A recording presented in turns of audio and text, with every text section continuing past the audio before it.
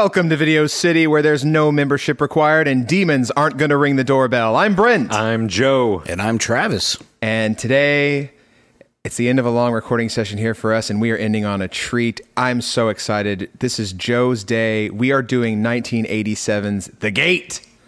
I am so psyched for this. Had never seen it before. This is a Joe pick. Joe, first off, thank you. You know what? You're welcome. Yeah. I mean, double thank you. It was the last film that I watched out of our selection for this time. I saved it for last, and it was a treat then. It's a treat here at the end of our recording session today. I love it. So tell us about your experience with The Gate. I don't remember how we came across this, but I watched this like 100 times growing up. I'm not sure if we borrowed it or we just rented it a whole bunch, because this was always in like the 99-cent rentals. Yeah. But we watched this as often as we could. This movie scared the shit out of me as a kid. I think it would have scared the shit out of me too. But it was a fun scared the shit out of me. Not like I'm going to have nightmares about this. Like, I'm terrified the whole time. This is fun. Yeah, it's that kind of thrill ride, like, that's scary, but exciting. And then at the end, you want to do it again. Yeah, exactly. It's so good. Yeah. And the soundtrack rules. The acting holds up. Mostly. But, you know, it's 87. Yeah. And this is a shoestring budget. Well, not shoestring, but it's not super big budget. No, it's a few million. Yeah. Which in movies is not much. Yeah. But we watched it all the time. Was this one that y'all owned, or was this just like a constant we didn't rental? own it. Constant rental, catch it on TV. Yeah, okay. Because there was a while where it was on like those Saturday afternoon movies. Yeah, and really, I think, is this rated R? I don't think it is. I don't think it has like a lot of bad language. No, it's PG-13. It's PG-13? Yeah, there's not a lot of violence. There's no gory gore. Right. There's some, what the fuck gore. Yeah, right, yeah. It's definitely 87.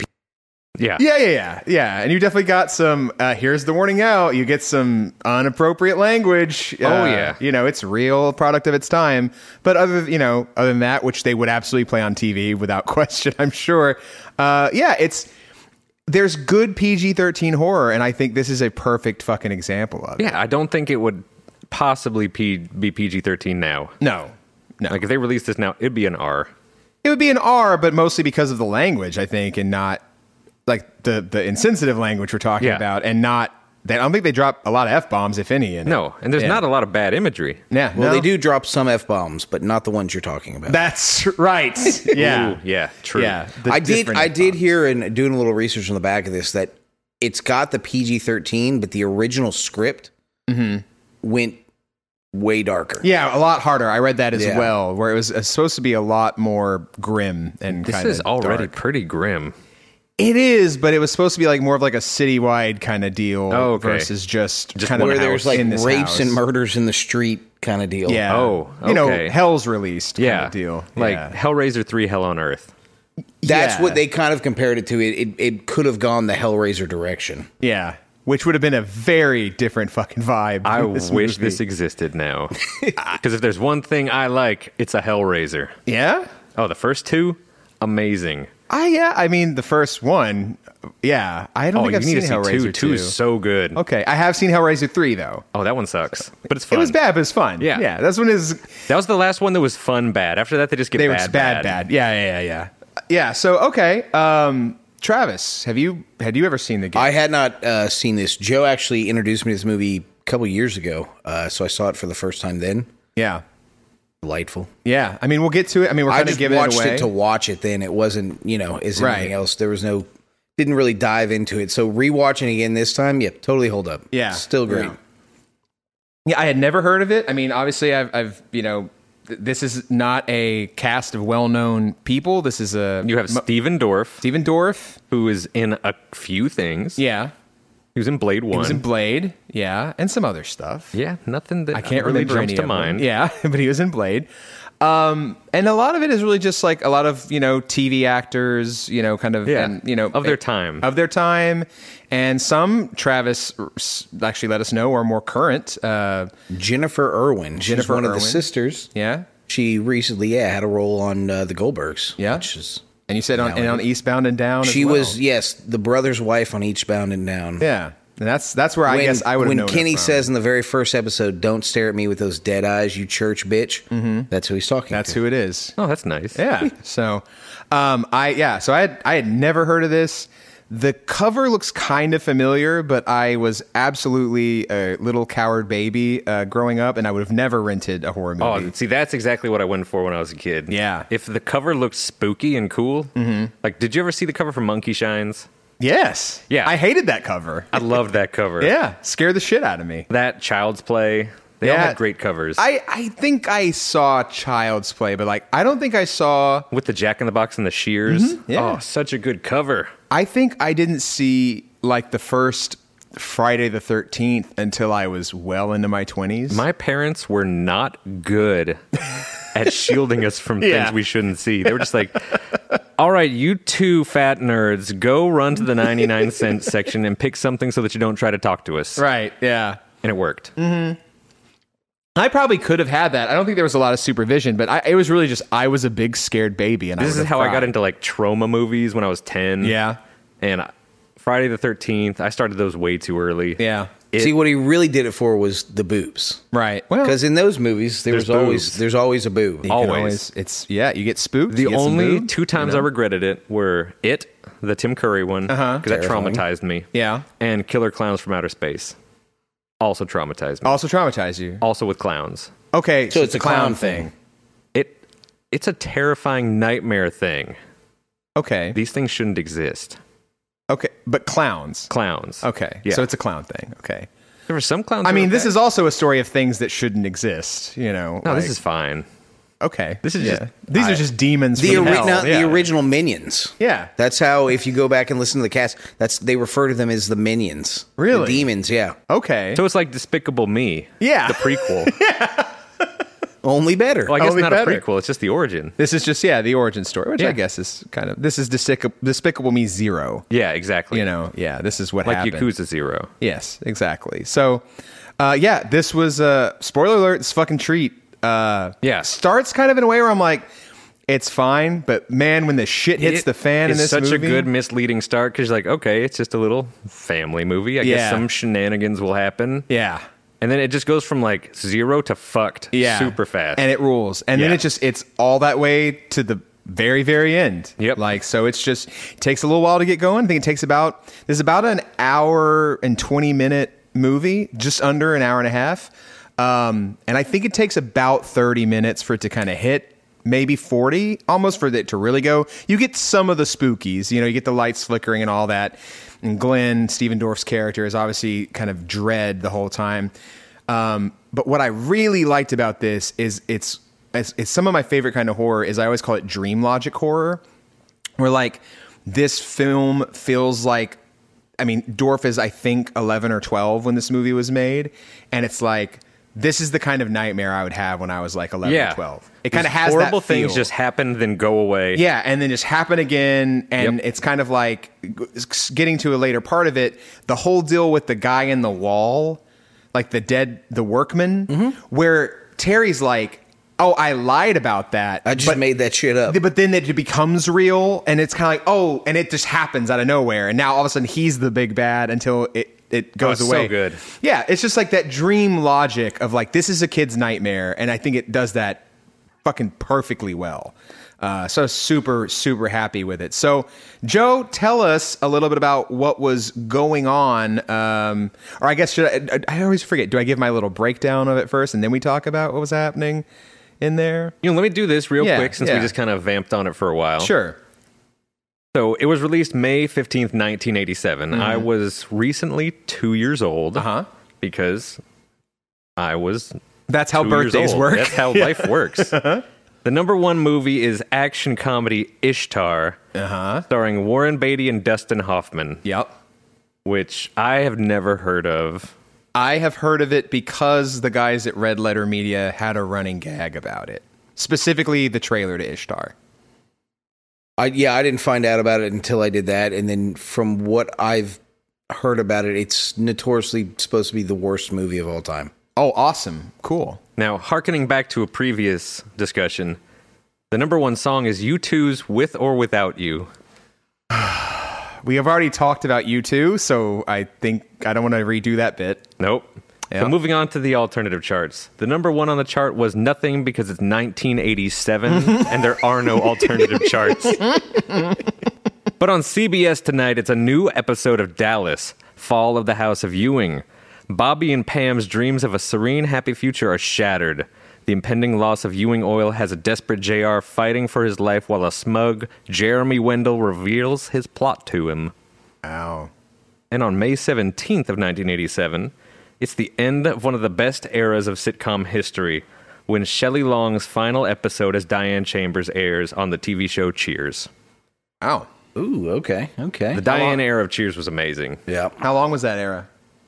Not long enough, because then they brought in Kirstie Alley. You know, we talked, I think it was last recording we did about that bass guy or that guitar guy who looked way older than... Oh, Bonamassa. Yeah, Bonamassa. And it was the thing where people recently showed me, like, while Cheers was being filmed, they showed the actual ages of everyone, and they're, like, in their early to mid-30s. And they all look like they're in their late They're 40s. all younger than us. Yeah, they're all younger than we are now. They look... And they look like my dad does now. He's 72.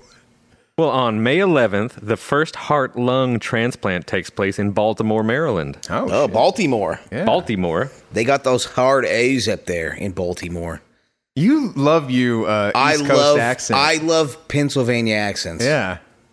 There's a comic out now that's from Baltimore, and he goes all about it where he says like the O. Uh-huh. It's like, oh. He's like, that's a domestic abuse air raid siren. Jesus.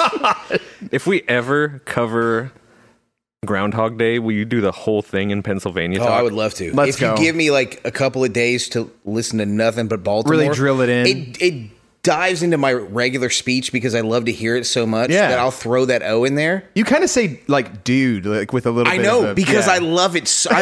Born and raised in Texas, I love that garbage accent so much. I just pipe it in whenever I can. He's a philaboo. I don't know. Yeah. And most importantly, May 27th, Michael Jordan was awarded Seagram's Award as the NBA's Player of the Year, an award determined by a computerized statistical analysis of players based on their positions. Jordan's computerized score of 80.81 beat out Magic Johnson, Larry Bird, Hakeem Olajuwon, and Charles Barkley. Suck on that, nerds. Wow. The king. He's the best to ever do it. Right? We love Michael Jordan. Apparently. I mean, I guess it's a running bit. So, yep, he's the GOAT, baby. Friend of the show, Michael Jordan. Friend of the show. The greatest basketball player of all time, Michael Jordan. Anything else? Well, I have a fun fact about this movie. Let's go. That ties into a previous episode. Sure. In 2011, Alex Winter tried to remake this movie in 3D. Really? Yep. In 2011? Yeah, 2011. Okay. stopped It went into production and everything, and then it fell apart. Never happened. Would he have done it like in the style of Freaked, where we've gotten some I hope not. wacky edgelord humor in it? Well, this is 2011, so maybe. So he probably. grew out of it. Around there is when the director, Tybor, directed his last film, which was Spiders 3D. Oh, I don't know if you remember Spiders 3D. no, I don't. But that was Tybor's last film. You asked me, I don't know if you remember that. Do you remember it? I remember, I guarantee you I never saw it. Uh-huh. Was But this like a straight to DVD thing? Or was this I assume it was, in theaters. I remember assume Spiders. it was DVD. With the stuck-in glasses in the case. Maybe so. Could have. The red blues. I feel like I could see in 2009 and 2012 a Spiders 3D movie coming out. Maybe. I saw Big Ass Spider. Maybe that's the one I'm thinking of, was Big Ass Spider. But I remember a Spider movie. Big from Ass back in Spider the was day. fun. That was an actual It movie. had Arquette in it. I thought that Really? was Eight-Legged Freaks. Oh, I'm mixing up my big spiders. This one had me and my friend Gina only called him Fat Kitty Cop from Heroes. Okay. There's Never saw Matt Parkman Heroes. on Heroes. Okay. Well, it doesn't fucking matter because Heroes was a shit show, and this Uh-huh. movie was kind of good. But Yeah. Okay. Let's talk a little more about the director. So, The Gate is the studio directorial debut of Canadian director Tibor Takash. Takash is basically most well known for this movie, or I guess also Spiders 3D, if we want to go by based off what Travis is saying. But he also directed the Showtime original movie Sabrina the Teenage Witch, starring Melissa Joan Hart, which went on to become a long-running TV series of the same name. And he also directed 2 episodes of Red Shoe Diaries, which went on to become some of the first softcore that I... So the movie stars a young Steven Dorff as Glenn and Louis Tripapa as Glenn's friend Terry and Krista Denton as Glenn's older sister Al. Is it Alexandra, yeah. So the movie takes place over Albert. one extremely fucked up weekend. Al Bundy. Where Glenn and Al's parents leave the kids at home. Al throws a party with her shithead friends, and Glenn and Terry accidentally summon demons from the bowels of hell, who proceed to wreak psychological and physical havoc on the kids and their friends, and disrespect the absolute shit out of the saddest dog who's ever existed. So that is my summation of The Gate. It's the wildest episode of Married with Children ever. Yeah.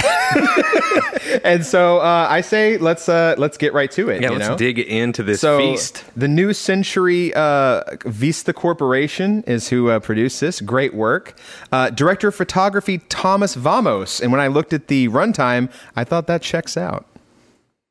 Oh. So we start with a really kick-ass theme song. Oh, here. yeah. It's that great 80s like wavetable era. Yeah. And I'm trying to think. It's Michael Honig and Peter Robinson, and they did The Wraith, The Gate, and they did the remake of The Blob. Okay. That ugly Dillon brother. Sure.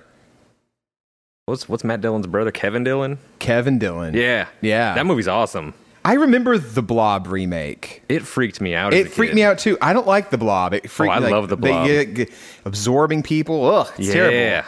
Ugh, it's like a gelatinous cube kind of deal. I don't like it.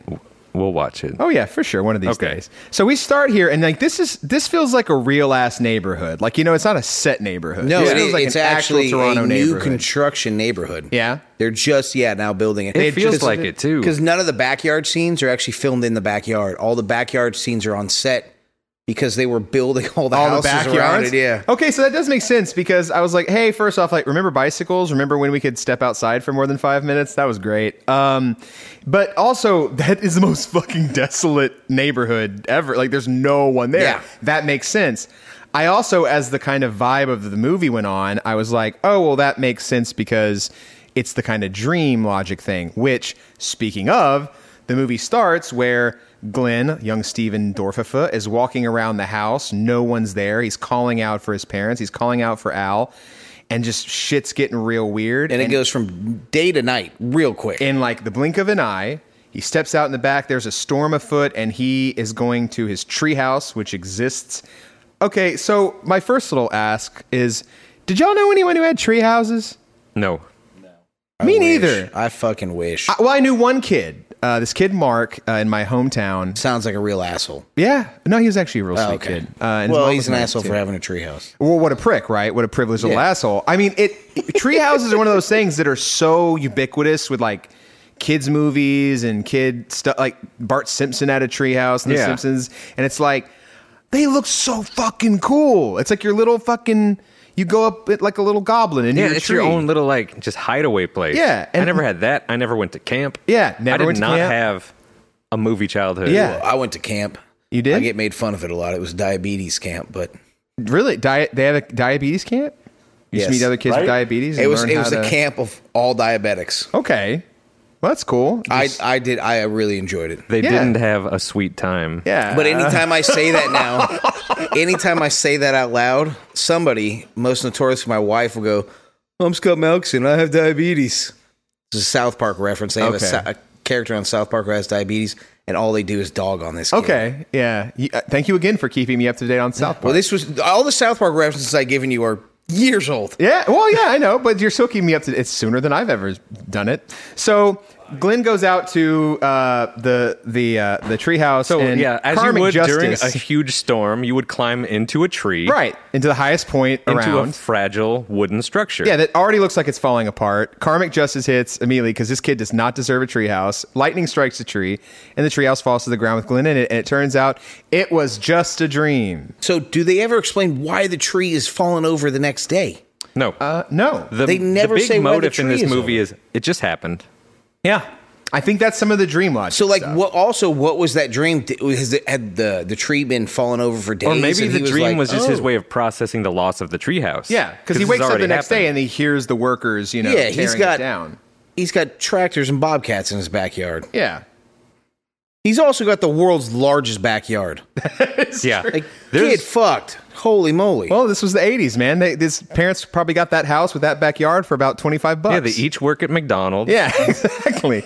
I did want to say, like, when the lightning hits the treehouse in the dream, it is like thunderclap dot wave. Like, it's a cacao, cacao. Like, we've all heard that sound effect a million fucking times. I guess it would be Tim Hortons. This is Canada. Yes. We have a Tim Hortons here, thank you. Are we Canada now? Nope. One of the only Tim Hortons in America is, I guess, technically Katy. It's at 99 and Clay. I stop by there every morning on the way to my office. How is the coffee good? Never had It's it. delightful. They make new coffee every 20 minutes, and they throw that old shit out. Sounds wasteful. All right. Yeah, The world's that's what dying, everybody Cloud. was very bummed out about, and they're like, yeah, we don't care. Fresh coffee. Okay. Well, good for them, I guess. One note I did want to say is when Glenn wakes up from the dream, we get the first shot of his dog Angus. Oh, poor Angus. The best dog ever. What a sweet little boy. Everybody boy. in this movie, I was going to use a foul word, they're all dickbags. They're all assholes. They're all the fucking dickbags. Angus. But I my note was Sprocket is there to warn this kid about Fraggles, but he disregards him. I didn't know how accurate that was actually kind of going to be, like how they're kind of like little fucked up little But nope, Fraggles. you got it. Kind of got it, yeah. So I like how they just straight up fuck this kid's treehouse up. He finds a geode in the root and of he's the a tree. fucking nerd. Yeah, well, So that just gets him going. but like I was about to say a geode in the tree, which would actually fucking rule because every kid loves geodes, and by every kid I mean me as a child. I fucking love geodes. They're big hollow egg rocks with jewels With crystals inside. in 'em. Yeah, how cool is that shit? Crystals were a big thing when we were young. Yeah. This is the first scene where we see Terry, who is Glenn's friend, who is an interesting combination of like both the nerdy friend and the punk bad kid friend who gets the hero into trouble. Yeah, he's like that weird kid that plays Warhammer 40K. Yeah. But Definitely that he's kid. got like the combed hair and the glasses to like, kind of like classic nerd friend, but he always is wearing like metal or his like battle punk vest. shirts. Yeah. Goth Millhouse. Yeah. Yes, he is absolutely Goth Millhouse. So while they're digging in the hole, Glenn actually gets like a big splinter in his hand, and he pulls out and there's a little bit of blood. That's important. We'll get back to that later. So they find an even larger uncracked geode. And that's why they're excited, because we know how much the big geodes sell for. Yeah. You can get like $100. Yeah. And they find the even bigger one, and they're like, shit, we're going to be rich. Yep. Terry's like, I'm going to buy 8,000 different fucking heavy metal albums, and I'm going to buy Dio's entire catalog. I'm going to buy Dio. I'm going to buy Dio. I'm going to buy all of the advanced Dungeons and Dragons books and maps. And you then know? Glenn's just like, I'm going to get more model rockets. Yeah, because he's a fucking dork. Let's talk about Glenn. Glenn's a fucking dork. He's like a fucking dork. His original jacket is what? Just NASA patches all Yeah. over it? He's got his buddy who's like wearing, battle vests. Yeah. And he's like, what? Hey, NASA and rockets Man, are just pretty wait cool. till this kid gets a little older and gets to see October Sky. Yeah. Man, he's going to be in love. He's going to love it. Yeah. And even Terry's just going to smoke weed the entire time, Yep. which kind of like, I think that kind of tracks with what happens in I the can't game, wait too. to watch the second one. Yeah. So we see the first shot of Al, the sister, and at first she seems kind of like asshole older sister, like ugh. She goes in and out of asshole older sister a lot. Yeah. By the end, spoiler alert, she's redeemed. Like Al's got a heart of gold.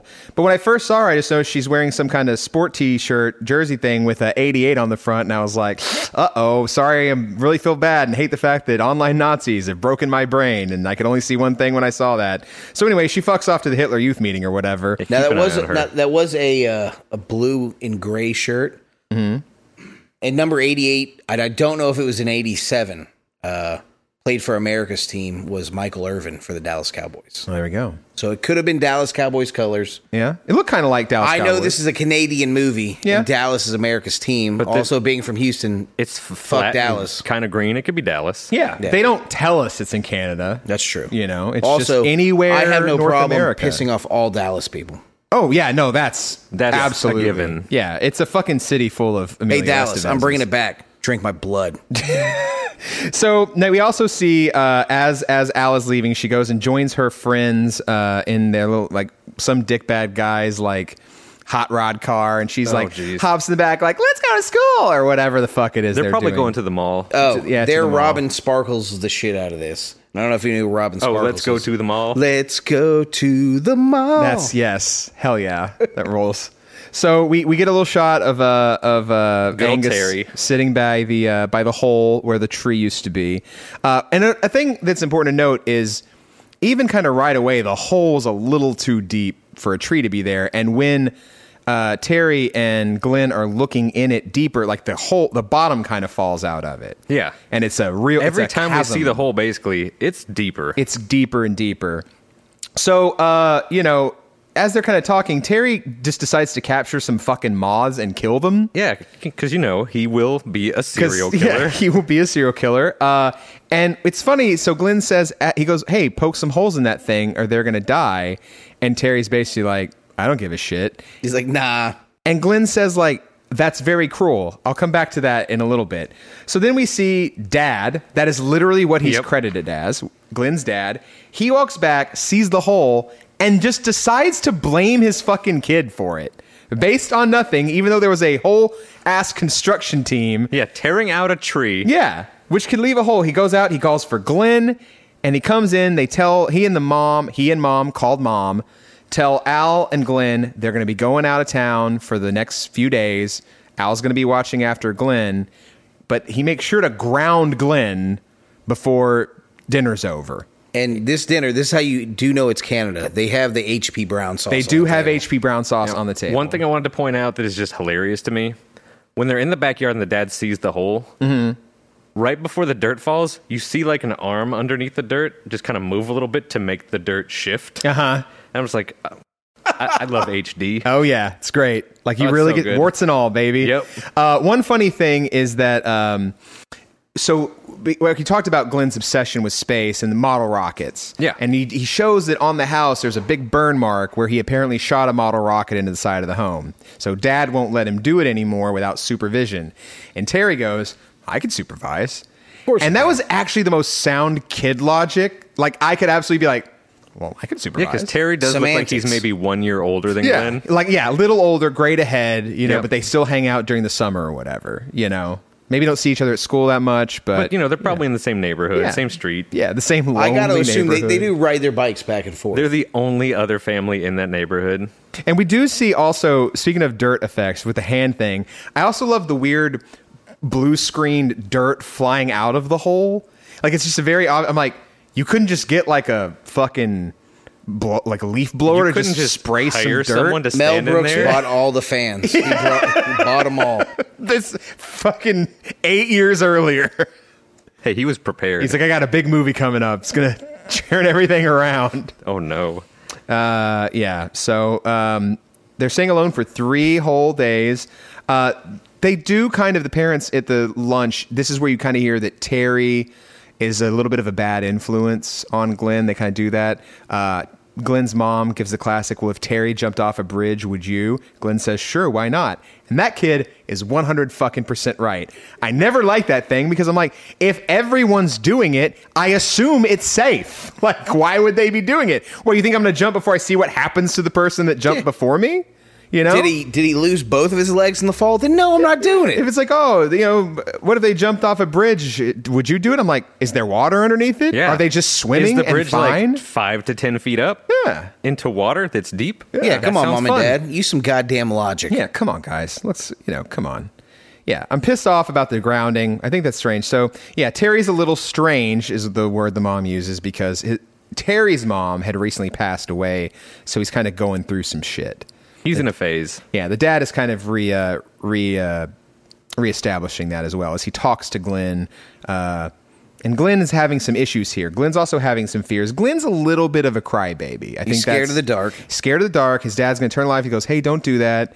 But apparently, he's acting a little weird. Something's been on his mind lately. He Yeah, had the weird dream, but he does seem to be kind of a general scaredy pants a little bit. I thought you were just about to say scaredy pants little bitch. No, I'm not going to insult a child like that. Not yet. Who is this? Fucking Ella McGregor? I'm waiting for it. Yeah.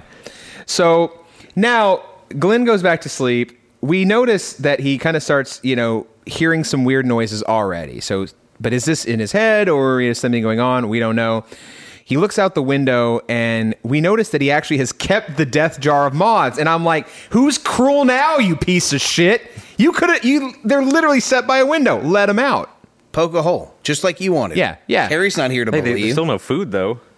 But they're going to die. I mean, they're going to die, but at least, let them starve to death. Let them out. You're right by a window. They can eat on one another. But we also soon find out why he would not let him out the window is because right next to his window is an enormous fucking bug zapper. I grew up, we had that same exact bug zapper. The same size one? Yeah. Oh. Gigantic, glowing blue, that big frame around it. Yeah. It was entertainment back then. Yep. I mean, when a moth hit that thing, when I moved out, went off. I took that to Austin with me. No shit. Yeah, so me and Dan Rooney would be out on the balcony just smoking. Yeah. And just pop. Yeah, and when you get a big fucking moth hit that thing. Oh, you get the juicy ones. Yeah, it would be like shit. The best was in the summer when you get a wasp in it. Yeah. Ooh. Those things pop. Yeah, because they got the kind of harder outsides. It was good. Yeah. So mom and dad leave, and one thing they do say, and I thought this would come to something later, is they say, hey, make sure to give Angus his medicine. Angus the dog is very old. They give Angus his medicine. He's 97 in dog years. In dog years, which it's 7 years, so that dog is like 20-something, I think. And they also pull the ultimate 80s move where they say, and no parties, and then they immediately hard cut to the party. I was like, that to me is a predictable trope, but it pops me every time. And no parties. Party. Yeah, exactly. And this party, again, all these are supposed to be 16-year-old kids. Uh-huh. Now, I do know Al, as an actress in this, she's actually only like 14 or 15 years old. She's 15 when they made this movie. Okay. So I assume maybe all these kids are close to the same age, maybe not. But all of these kids are dressing like they're 28 years old, partying in the 80s. Well, I mean, they're trying to be cool. Yeah, they're doing designer drugs. Yeah. Listening to New Wave. They're smoking in the house and drinking. Yeah. Like, okay, you can have a party when your parents are. You probably don't smoke in the house. Now, even not then, to say I didn't, but you probably shouldn't. Probably shouldn't. I mean, you're risking it there. So I did. Not so a good look. At one point, Angus comes down and he's like trying to eat the chips. And what it looks like at first, so Al leads him upstairs. But it looks like is she just fucking scruffs this, like grabs this dog by the hair and just drags him. And I was like, oh, she is a Nazi. But we do see in the next thing that he actually he's wearing a collar. So she's just leading him by the collar. And then a little less cruel than I actually jumps thought into the it boys' was. room, and they're the big Geo. They're trying to crack the big Geo open. Terry's even being a dick to Which the is, dog. of course, an egg from hell. when Terry sees the dog, here's my note. Terry says, blow off, Angus. You stink. Yep. Fuck Terry. Fuck Terry. He gets what he deserves. Look at that sweet and the dog, like, so then you think Glenn, the owner, will like comfort the dog. I mean, he does tell Terry, hey man, he's 97, he's old. But then he doesn't pet the dog. The dog just literally goes and fucks up in the corner and makes a sad sound. Yeah. Angus is so mistreated. I talk a lot of shit. Yeah, there are no heroes in this movie. The following No. morning, whenever the way that everybody just goes along with their day, I get real mad. Yeah. So here's what I have to say about this. They're trying to crack into this thing. Terry goes, hey, you can never crack into it. It's too hard. Steven gives it a try. When they finally bust it open, I think is the funniest part, because I made a note, is they lean into the rock fart. This rock farts. It farts hard. And these guys lean in to look close to get a big old whiff of that rock Their too. hair's blowing back. Yeah. They're like evil glow, big stink. If I crack something open and it expelled anything, I'm back. I'm flinching. yeah. I'm going. These guys go. No, Dorf just like, lean This is real like, in. this is pre-anthrax scare. yeah. Like, they don't have those fears yet. They're just like, oh, cool, rock smoke. Yeah, this is when you were a kid. You would ride your bicycle and just follow behind the fucking mosquito truck, just spraying the fucking DDT or For whatever. people who don't know, Yeah. who don't have mosquito trucks in your neighborhood, we come from the South where mosquitoes are awful. Yeah, if and you they're don't also live in Swamp they're Town. they're the size of small birds. Uh-huh. And we would have these trucks that would just go down They're the like street. the size of dump trucks. Yeah. Yeah. And they would just spray Deet. clouds. Yeah. Yeah, it's deep. Yeah, it's deep. Out of the back. Yeah. Just to, and Big clouds. Hey, it helped. It helped the mosquitoes. And let me be real with you. Shit kind of smelled good, too. It's not bad. I When don't I mind the said you smell ride your off. bike behind that shit, That's me, brother. We use DEET when we go hiking. Yeah. Yeah, you can spray it on your body. I mean, I think it is non-toxic to people. I don't know if you should inhale big fumes of it. You should not ride behind the DEET truck. You shouldn't do what I did, which is why I don't know what numbers shit. are anymore. But, we were young, it was a different time. The internet. We didn't have the internet. No this one was told back us we when shouldn't men's be were smelling men farts. and kids inhaled the poison. Kids died quick. So they see the geode. The geode's like sparkling It has inside. like 3 LEDs that go off. Yeah, it farted, as Travis noted, but otherwise it calms down. It just looks like a normal geode, except it carves fucking eldritch runes on this Etch-a-Sketch, or like the little magna Sesame board. Street magic slate. It's like a Woolly Willy. Yeah, it's like a Woolly Willy kind of This is the one where it's like a piece of flimsy plastic over wax. Yeah. So when you press into the wax, it sticks to the plastic, and that's your drawing. And then you erase it just by lifting the plastic You lift sheet. the plastic up, right.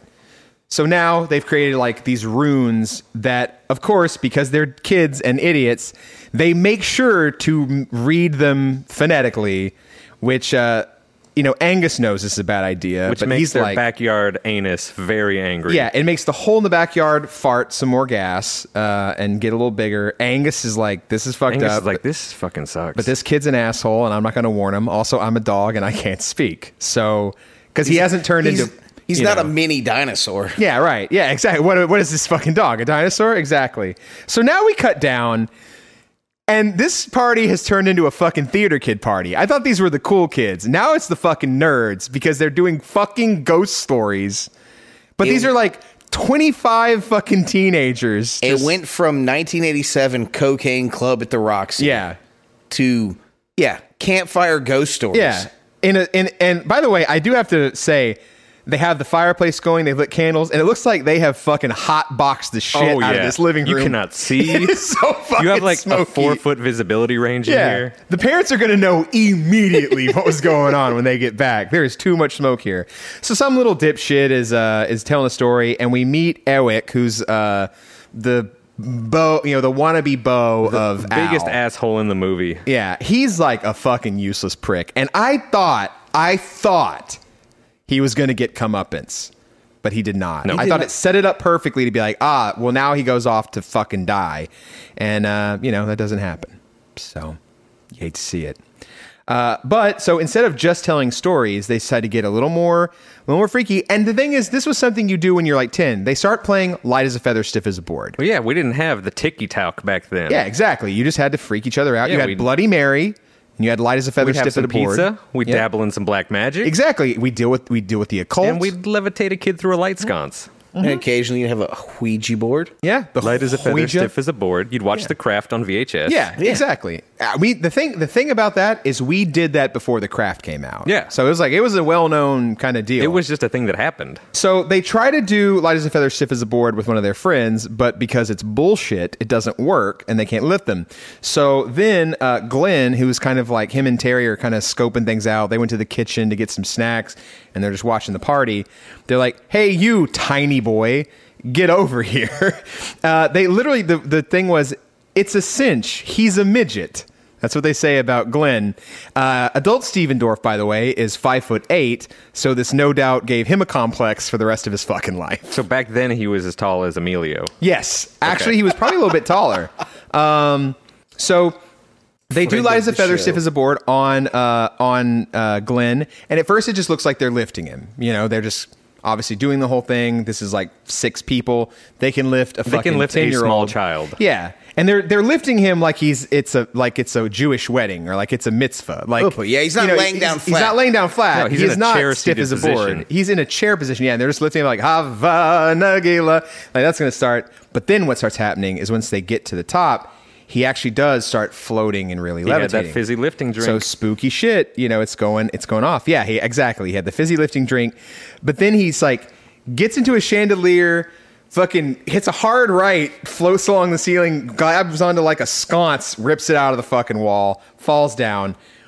He immediately starts crying. He's so ashamed of himself. And look, kid, that was me. I was a kid who, if I was embarrassed, it's fucking over. My face turns beet red. I'm crying. I'm like, out of there. You're hauling ass out of there. Hauling ass. Never look at me again. But it's funny because at this point, and I thought it was like a one-off deal, someone goes like, it's just an illusion. And I'm like, Motherfucker, he floated halfway across this enormous living room. That's actually Eric the next morning who goes, yeah. No, it's just an illusion. He says it here, too. Oh, Jesus Christ. Yeah, so I thought it was a one-offer. I'm like, oh, that's just one of the dumbass friends being like, oh, it's just an illusion. Well, so but then they have the same logic as Prehysteria 3, where they're like, oh, magic dinosaurs? Pfft, every day? Yeah, no big deal. Happens all the time. Just an illusion. Tricks are what whores do for money. So that's an Arrested Development reference. So, yeah. Illusions, Michael.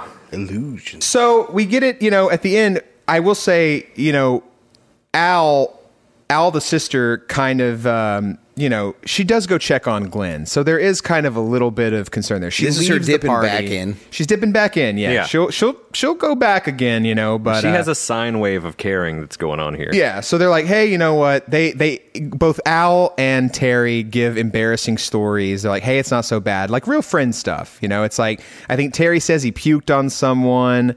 Al does some other embarrassing Al's like story. This one time at a party, my little brother cried and ran off. And it was the most embarrassing thing in my life, but I got over it. Yeah. So we cut to Al in her room, and she just is in her PJs and just starts kind of like checking herself out in the mirror. And look, this is a perfectly lovely little, young woman. But what is this? What was the point of that? Is it like, oh, I'll never get the dipshit Eric guy? What was that about? And then we see Terry walk, and I guess he's going to the bathroom. I thought a good gag would have been, then Terry is making the exact pose, checking himself out in the mirror. Like, that'd be a good Terry's got a tinkle. Work, Terry. Nah, he just had to pee. But now we start to get the first, and we do get, by the way, it is very purposeful. We get a shot as he exits the bathroom to go to bed. We do see Angus is asleep in the hallway. Yes. Okay. So then Terry goes to bed, or now he goes to tinkle.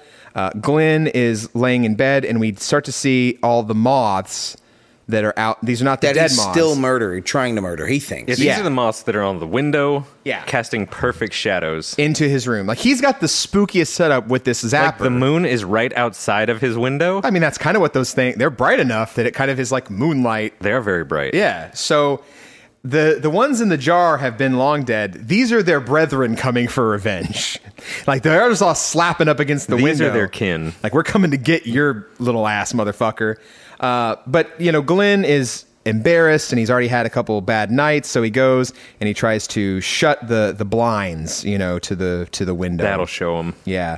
And he's just he's obviously scared of the dark. He's looking at shadows. They're zooming in on him and, feeling bad. So Terry exits. He took a long piss.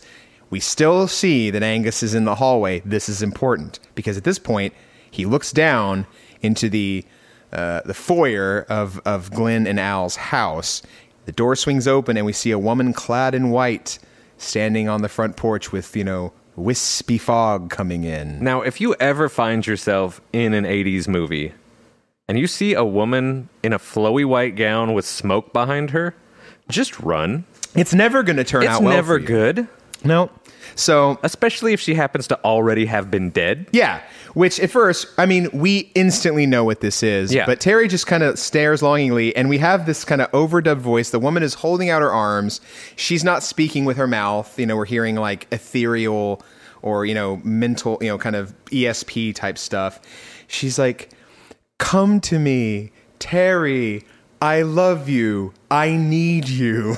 I love you. Oh, baby. Oh, baby. Oh, baby. Oh, baby. And so he comes down. He finally goes, Mom. And we're like, okay, just making sure. He's so happy. His mom, who died a year ago, is just waiting in spooky light, and he embraces her in a hug. We cut back to Glenn, and we get what is the first great effect of the movie. I love latex wall effects. We have a latex wall effect. I guess they have like a little it's probably just a big wadded up ball of aluminum foil. Yep. And they're just rolling it against the latex wall, so it looks like weird shit's just moving inside the wall. Why don't they bring practical effects back in a stronger way? I mean, they always look so good. It looks, and again, kind of like you said with the dirt thing, like not all of them are going to work. You can see the hand moving the dirt, but stuff like this still looks fucking great. And even with the hand, you can kind of tell moving the dirt. It still looks better than an old blue screen. Yeah, absolutely. But this is like, I mean, they're just moving, like, because it's actual. The posters are moving. You know what that looks like in the wall? This is a horrible reference because no one will get it. Do you remember Floam? Yes. It looks like Floam. It looks like Floam. Because it looks like confetti just in slime pushed against the wall. Yeah, and like kind of those weird little pop balls Yeah. or whatever. Yeah, like kind of crispy feeling or That was whatever. a weird texture. Yeah, Floam I was an hated odd Floam. one. I liked Floam. I was a gack man. I'm a gack man. I'm a gack man. My I'm a dad was a Dapper gack Dan man. man. I'm a gack man. No, I don't want Floam. I'm a Dapper Dan man. Sorry. So Terry brother. continues embracing. Terry Bollea. Did we mention that this child is played by full-grown Hulk Hogan? Sorry. Listen here, Glenn, brother, dude. Listen here, Glenn, dude, Jack. I'm about to run wild on this whole dude. Bad juju, brother. So Oh god, Beefcake's gonna be in this then. yeah, we got to do with Brother Brood Eye. We pan away, or I guess we get it's like the Shining reveal, right? Like Yeah. when we With pan, the woman the in the tub. Huggins. We get the kind of the over the shoulder shot where we can see they have now become what they actually are, and when we get the reveal of the mom is Angus, but he's dead. So This freaked me out so much as a kid. it's very disturbing. And then Terry does the shittiest thing. Just chucks the fucking Sack dog. of shits that dog's corpse just on the ground. Which, to be This. fair, if you think you're hugging your mom and it's a dead dog, Yeah. I'm not going to gently put it down. But you don't know it's dead. It could just be Angus. I mean, I that was dog asleep. is dead as hell. Well, yeah, but But it's hard to tell. Angus Terry already also thought he stunk. was hugging a ghost. So Yeah, true. Well, I mean, Then you set it down. so, okay, here's my question. And we'll get to the Angus stuff. There's more Angus stuff to come. But Angus was upstairs. So, but he's very dead through the movie, right? After Yeah. this point.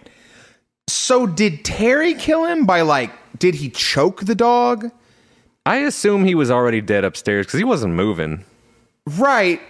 So then it was just the entity brought it into. That's what I assume. Okay, because I was like, oh, is it a thing where it's like With this movie, Terry I just try killed not to the dog question it. because he's he's hugging his mom so tight. I'm like, oh, is he choking this old dog? Oh, he already graduated from the moths to pets? I mean, well, at least in this one, he's not purposely doing it. Oh, okay. Not Yeah. yet. So we get the shot, Al and Glenn come out. They see Terry, and Terry does seem genuinely fucked up about the dead dog. I assume even if, old Angus stank, this was his best friend's dog, probably fucked up that yeah, it's like, they all did I kill felt this? sorry about it for about 20 minutes. Yeah, we cut to the next day. He's like, and I'm it's sorry, like, your dog died. here's your old ass dog's dead, loser, and it's like, oh, fuck, okay. And then he goes, yeah, he was 97. He was probably going to die anyway. Yeah. Steven Dorff's never owned a fucking dog. Yeah. Okay. What horrible ass acting is that? Growing up, I didn't really have pets. We tried a couple, but one of my parents was just not a big fan of pets, so they would always kind of go find another home somewhere. So I cannot relate to being a child and having a pet die. I assume it's very horrible. Horrible. I have 2 dogs right now. I'm taking a week off if one of them dies. Yeah, Oh, I yeah, have definitely. a And if cat. anybody tries to speak to me, I'll kick you in the teeth. Yeah. I have a cat that I've raised from a kitten, and he does fucking nothing all day, and I would As it jump should in be. front of a bullet for that fucking Yep. thing. Yep. And when he dies, I'm going to be a wreck. So, and the thing here, too, to add is that Steven Dorff, Glenn is a young enough character that if this dog is as old as he says it is, he's probably always known that dog his entire he would life. be wrecked right now. Yeah, this is like a parent dying. I remember when my dogs ran away when I was a kid. Yeah. It was horrible. Yeah. And he's just like, it's fuck. He was old anyway. Fuck that dog. And they just go about it. That's the quickest recovery I've seen. This kid went through all stages of grief in about 15 seconds. Did you see that back patch, though? That Killer Dwarfs backpack. Killer Dwarfs. Yeah. And so he's like, oh, all right. Well, you want to come over and mess around later? That's what Glenn says to Yep. Terry. And I have, that was my go-to dating line in my 20s. Hey. So Terry goes home. We get the brief shot of Terry's home life. Now we know his mom passed away. He immediately sees a He note. immediately sees that his dad cannot spell business. He cannot spell business. How did he actually spell it? Bussiness. Bussiness. Oh, I'm away on bussiness. Uh-oh. Oh, shit. Okay, well, maybe we know what the dad's actually up to. So 2 S's in the beginning of business. Bussines. Gone on bussiness, back later. Bussy. On that So, bussiness. His dad is clearly ham-boned. His dad's Someone's drinking in getting the the ham day. bone. Oh, yeah. And he is ham boned and he's getting his ham boned. Boned. But what we also see is that this house is missing the proverbial woman's touch. It's a fucking mess. So it looks like both Terry and Terry's dad are not taking it well. The house is a fucking pigsty. Open pizza boxes everywhere. Trash that needs to be taken out. Like Terry goes straight for the pizza. He just fucking chomps on some question mark old pizza that's just lying open. There's a trash bag, not in a trash can. Just a trash bag laying open next to the pizza. Next to the pizza, right. And, of course, the pizza box itself is open. I don't know about y'all, but if something's left open, I'm like, That's how cockroaches get there. So we now finally... Glenn is kind of grieving Angus again, and we know that because he's looking at his dog bowl. Probably like, all that wasted food. Yeah. He's like, I would eat that. I'd eat that kibble. So now we see Al, again, being kind of a, sister, kind of comforting. Hey there, dipshit. Yeah. Hey there, you little dumbass, you little dumb idiot. Sorry about our dog. So we have kind of a classic in this point, all the parents are gone. There are no parents to be had in this entire movie, which is kind of a classic child, horror movie with kids involved. Like, there's always like, where the fuck are the parents? They're always just gone. Have y'all seen Skinamarink? No, I have not yet. Can't necessarily recommend it, but that's like the ultimate. I've just heard a ton of mixed reviews on that one. That's the most mixed-assed movie I could ever see. People are like, it's terrifying, or like, it's the most fucking boring movie ever. It is. You know what? We'll do that later. Let's get through this. You're just like, yes. I mean, and also, yes. So now the Al's dipshit friends are back. Oh, her friends are the worst. Al immediately goes back to hateful teenage sister mode. Oh, yeah. Because Glenn's going to call the mom and dad because he's, like, lonely and misses them. And his fucking dog just died. And Al just clicks the phone. Al wants a boyfriend. She wants a boyfriend. That's all she gets. Al's trying to get that Eric D. Yeah, trying to get that Eric. And what's up with that something about Mary here? That's absolutely what I fucking put. There's something about Mary looking ass. So damn it. We're all in agreement. She just took jism straight to the bangs. Yeah. That's absolutely that whole thing. We cut to Terry with no dad home. He is rocking the fuck out.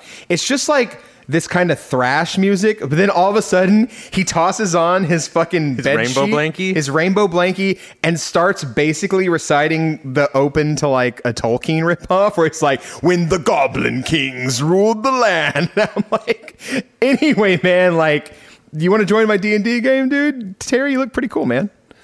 And this be goes that guy in your game that allows no fun.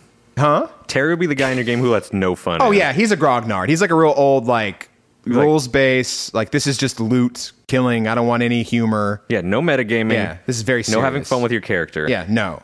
So we learn about the group Sacrifice. But it's YX, so Sacrifice. But it's actually based off a real Toronto band, Sacrifice. Really? Yes. Did they have the YX in their name? Yeah, so somebody, I don't know if it was the director, who actually saw an album of the band. Uh-huh. It is a Toronto metal band. Okay. And they had nothing to do with it other than they stole their name and the way they actually spelled it and like the logo. Like they just lifted, they're like, oh, they write their name cool, and stole it and put it on this thing. Well, great artists steal, So wait, this isn't their music though? This is not their music, no. Oh, that's a bummer. I wonder who made the music, because I think I remember seeing that the director actually was involved in, like, either he was a musician or he was around the Toronto music scene. Speaking of Toronto music scene, the guy who plays Terry, whose name I'm not going to scroll out. Something 3 Tripp. pages. Tripp. Yeah, Trippipa. Yeah, wasn't it like Lewis? Louis Tripp. Louis Trippy. So he reprised his role as Terry in the sequel, and then basically did nothing until I think some Australian electronic music guy did a video based kind of on The Gate, and then he reprised it in that. But so now Terry is apparently a musician himself. He does like electronic music, I think, and he looks like I do. Like, he's just a bald white guy with a red beard. And I was very shocked that that's what that guy looks like now. But, he's doing well, apparently, which is good for him. Yeah. I like his work. He does great shit here. So, this is a classic. This is really kind of in the Satanic Panic era, where, especially like if you play the record backwards, it tells you. But in this, it's kind of a nice subversion. So the songs themselves, of sacrifice tell you how to summon the demons, and it's what the Dark Book or whatever it's called. Yeah. Which is like, I think they call it as like, it's like the Bible for demons or something like that. And their actual songs tell you legitimately how to summon demons, but if you play it backwards, it actually tells you how to get rid of the demons. Banish them, biatch. Which I Be gone. Which I thought was like that's useful. That's a solid, you know. Yeah. Good on sacrifice. Good guys. Well, they're probably Those like, guys. someone might actually do this. So yeah, so we cut back after that. All of Al's dipshit friends are basically Suck. teasing. They're the worst. Yeah, they're teasing Glenn.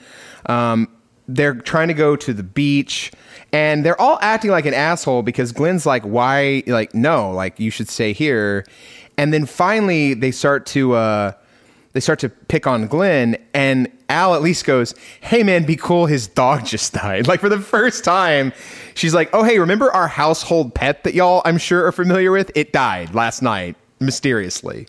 So yeah, they're maybe be nice not to my brother. acknowledging the dead dog, and also they bring up the magic again. Mm-hmm. It's an illusion. Yeah, we get that, It's and an then illusion. I floated across the living room, you dick. and then the something about Mary hair girl says Tress uncool. Oh, And geez. it's like, it's Trey uncool. Like, Tress isn't a word. It's French, you idiot. And you're in Canada, in Toronto, which neighbors fucking Quebec. Like, you should know better. Just saying. All right. We get an F slur dropped out of nowhere. Glenn drops it on by Eric. Glenn, by this child, By the child. And he just does it, in the most little kid way. but he like looks back over his shoulder, just boom, drops it hard, and then hauls ass. Yep. He knew what he did. He knew it was wrong, and he got the fuck out of there. So they're like, come on, we got to go to the beach. And Al's just like, I have got to let this guy touch my boob. So Just the one. She seems to be like, she's abandoning Glenn, you know? She kind of looks back forlornly at the house. Glenn's watching her leave, and she's like, I just got to get it, you know? She's just, the hormones are raging. She is So- making Eric run an errand before he can get a piece. That is true. of Al. She is asking him to do something. We find out shortly what that is. And look, man, Crazy. this guy, Crazy. this guy must want it Jesus. too. You know what I mean? Because it's some heavy shit that she has him do. So we cut back to Glenn, and we know he is also still sad about Angus because he's petting a picture of Angus in a photo book. Glenn's the only one who cares that dog died. Yeah. And he only cares sometimes. Yeah, He's not even 100%. He's inconsistent with his caring. Yeah. So he puts, he's kind of looking around, and basically things are starting to kind of get weird again. But before that happens, he opens up an old birthday present that he had under his bed. This is like the most Homer Simpson-ass present ever. Mm-hmm. He loves model rockets, so he got his sister a model rocket that he could launch with her. Right. Yeah. No, he got her the launch, the sure launch. Oh, He got her the igniter, So, basically, he so got they her don't an have to use matches. an accessory for his rockets. Yes, but Because he remember, has to have supervision. all his rockets, they were originally her rockets. That's why she was throwing Oh, them out. that's And she's true. like, they've been in my room for 3 months, and you haven't touched them. So she was a dork also, too. Yes. So we are seeing a post-dork Al, you know. And I think, does she go like Alexander? Does she correct it? The very first time he Yeah. calls her out, she goes, it's Alexandra. So, you know, she's growing up. She's becoming a teen. So it's kind of that thing where obviously she was a dorky littler sister, you know, big sister to him, but kind of got him into the dorky thing she was into. So anyway, as he's looking over this, now Glenn is completely alone in the house. Terry's off at his house doing wizard shit or whatever. And Glenn goes down, and we start to kind of get more weird stuff happening around the house. We get like the light in the kitchen is kind of swaying back and forth. The back door is open. We're kind of getting like, this is the dream, right? Yeah. Like, the dream's kind of It's happening having again. that real dream feel again. Yeah. He goes out, and the bug zapper is kind of just short circuiting, so he unplugs it. So now, now there's a moth like sitting in the tree, like, got him. Like, tonight we ride, you know? So they'll get their revenge. He goes out, he looks at the hole, he notices, I guess, finally for the first time, that it is now smoking. Like, it is full on. Never a good sign when Full your on- sinkhole is smoking. Yeah, dry ice in a pool. Oh, yeah. That kind of gimmick going at the bottom of that thing. So he goes back in. The vibes are just all off on the house. He opens the door. He thinks something's wrong. And hey, it's Terry. So he's going to go show Terry the hole in the deal. Terry in what in any other movie would probably be the thing, the kid just being a nerd and being wrong about things, 100% is correct at every step of this movie. He's like, yeah, you got demons, and here's what happened. Like, we summoned them because you dropped blood. This is a demon egg. I've got all this, devil shit in my house because my parents, one of them's dead and the other one doesn't love me and is off on bussiness. I mean, I love this whole part just because of the lines. Yeah. I think I know what this means. With the levitation and all that other weird stuff. You got demons. You got demons. You got demons. So you know how demons is so good. Any old horror movie, the thought like is always, termites. Yeah, you got demons. if you have cell phones, the movie's over instantly. Right. Okay, so here's the problem with this movie. If you have cell phones and you call the police or you call your parents, they come home. Now there's demons out. Parents alert the National Guard. The army comes in. There's demons everywhere. Yeah, the Vatican. What they don't have is some scrawny little punk kid who happens to be the demon expert, and all you needed was Terry all along. All you needed. That was so it. if you call and you get the adults involved, well, then it fucks everything up, and hell on earth actually continues to exist to this day. Yeah. And then we're in Free Jack. Oh shit! Oh, That's That's the alternate timeline. Then we can't drink the water. Right. Because it's got demons in it. Got demons in it. You got demons. You got demons. So you got demons. This is also very good kid logic where they're like, fuck, this huge hole in the ground. What do we do? They just like throw a fucking slat of wood over it. Like a little fucking pallet. Yeah, fuck it. We'll deal with it tomorrow. So we now find out the errand that Eric was sent off to do was to transport Angus's corpse to be disposed of at animal control. How loving for their pet. Well, I mean, and so he does this. He looks over. I guess they're closed. Animal control's closed because a city, that's a city utility kind of deal. Like, this ain't like it's the fucking shelter. This is like they got to do that shit. They got to pick up roadkill like every day of the week. You know what I mean? What if you got like a bear? It's Toronto. There's black bears up there, right? I think. I don't know. Are there black bears? There's probably bears. There's bears. We'll go with bears. So, anyway, cool guy Eric was going to drop off Angus's corpse, but it's closed. They cuts over and Angus's dead dog face is like literally kind of like looking at him like, this is what you were going to do to me, So he's like, well, fuck it. He just drives back. This is where we get the line, the dark book is the Bible for demons, which is just fucking awesome. I also love, they just sell the Necronomicon, but like the actual one. Yeah, the actual demon summoning one. Right. Like if it were real and you could just go buy it and like summon he's like, demons. oh, I went down to B. Dalton's and got this. Yeah. It was just at the fucking Barnes and Noble, Yeah, I was at Walden whatever. Books next to the pretzel place. Actually, you got it at, what's the one that's in every fucking airport? Oh, geez, what is that called? You know what I'm talking about? Hudson News? Yeah, Hudson News. I got it at the Hudson News, If he's in Canada, if we have any Canadian listeners, he got it at Canadian Tire. That's where he got it. Okay. That is their be-all, catch-all of everything is the Canadian Tire. Canadian Tire. Yes. Okay, cool. I have been to Toronto. Lovely fucking city. Love Toronto. I've never been to Canada.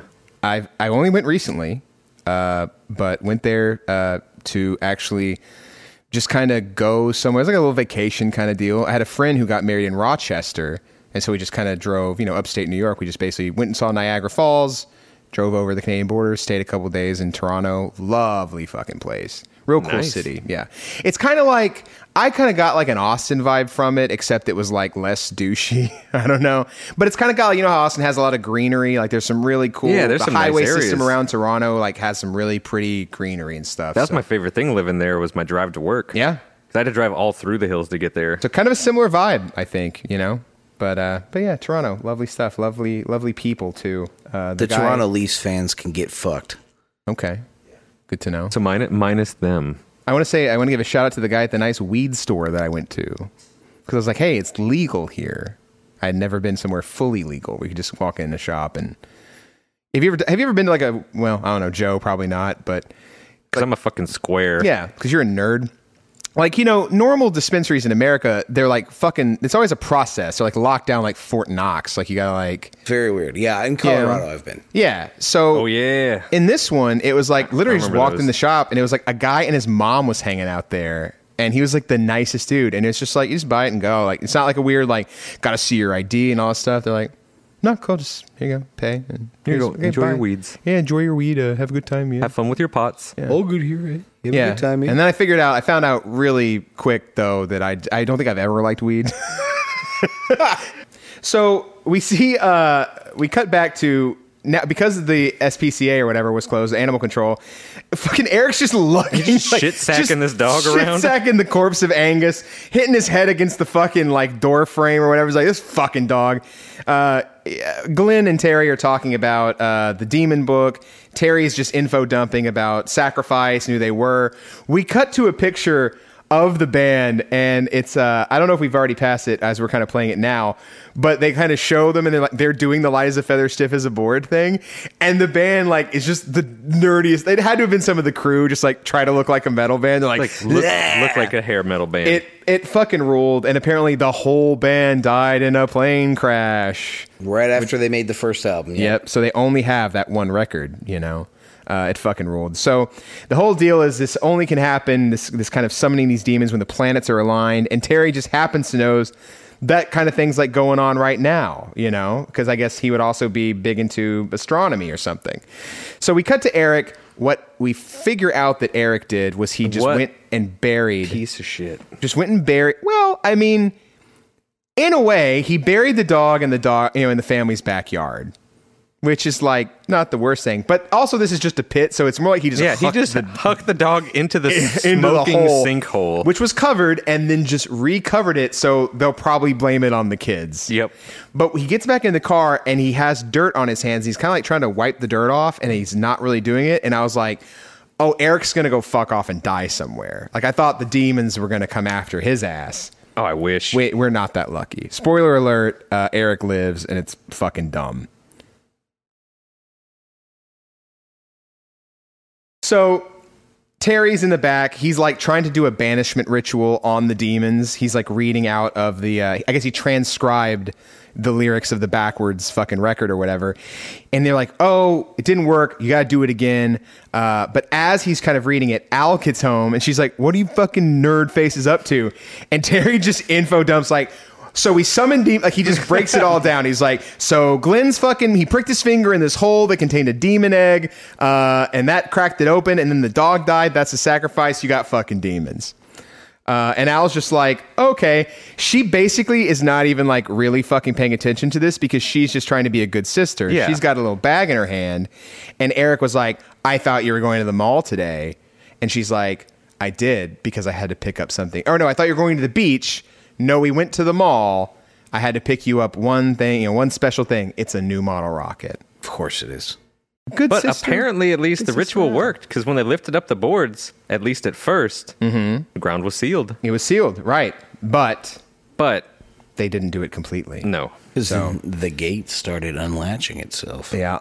Al the sister, is great. I think that Al says no, wait, it's a little later that we get to it. We get a 1-2 punch of inappropriate problematic language. So they shoot the thing off. This marks like the halfway point of the movie. They shoot the rocket off, it goes in the air. The shot is like 50 fucking seconds, and then it's a slow fade to black. And I looked and I was like, this is like literally the halfway point of the runtime. So we get a nice commercial here. We've crested now. Yeah. Now it's time to we're ready to go. Oh, it's time to go. Baby, we're ready to go. So we cut back. The three, our main trio, are kind of sitting, snacking, playing cards at the house at night. And wouldn't you know it, it's the fucking dipshit friends, all back and ready to dipshit it up. Just the girls this time, just the asshole sisters. So right away, one of them looks to Glenn and says, "Don't get all R-worded."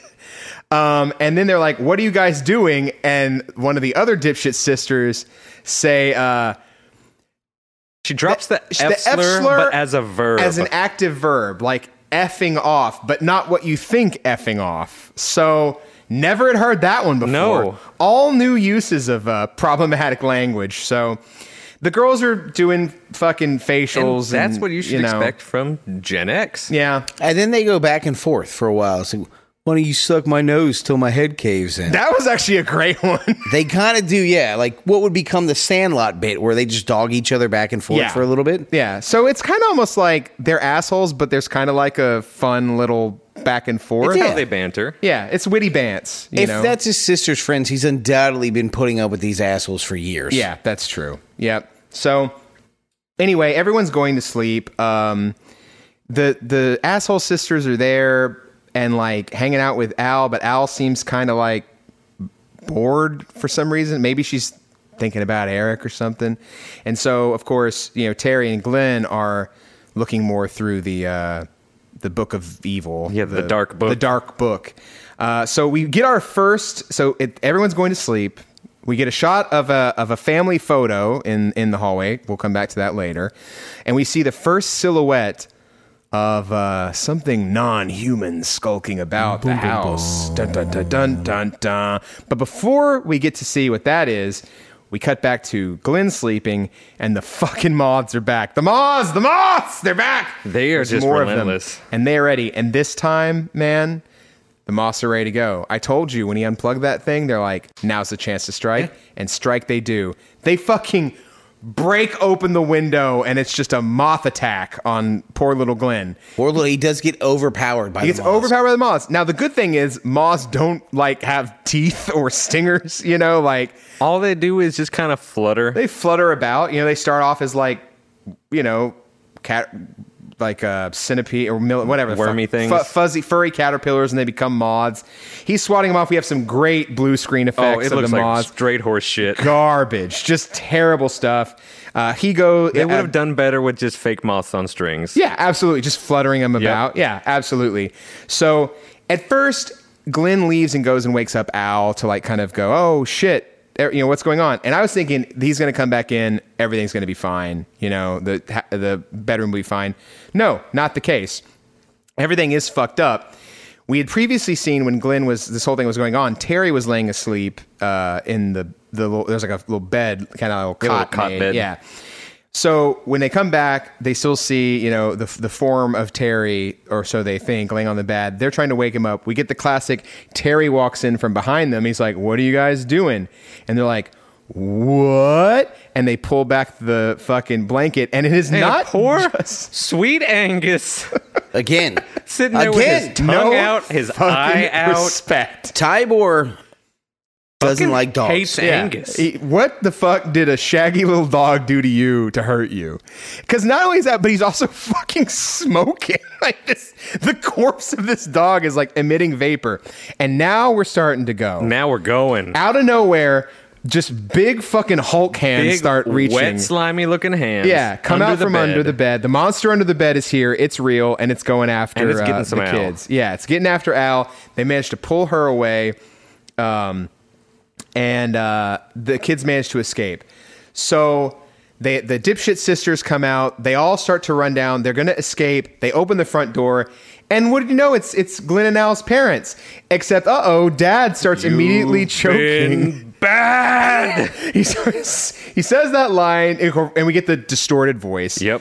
Starts grabbing and choking Glenn. Glenn, in resisting, reaches up, grabs his father's face, and we get fucking awesome first practical so he just gore effects. Gouges his dad's eyes, and the result of that, his dad's face just pours out of his face. Yeah, it's like milk comes out, like freaky his milk face comes out into dad's soup. Yeah, and then that happens. We cut back, and it is horrifying. It is just an empty, ripped up hole of a face.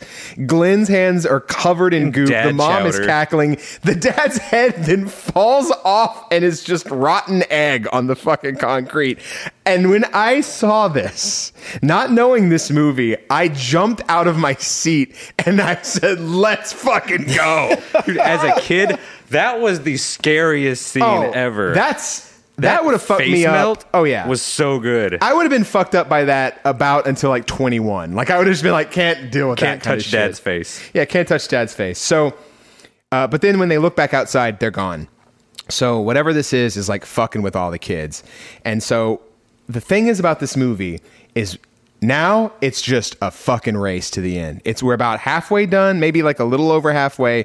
And look, man, nonstop. the rest of it is just fucking wild. It's just crazy fucking shit. So as we go into the backyard, we look to the pit.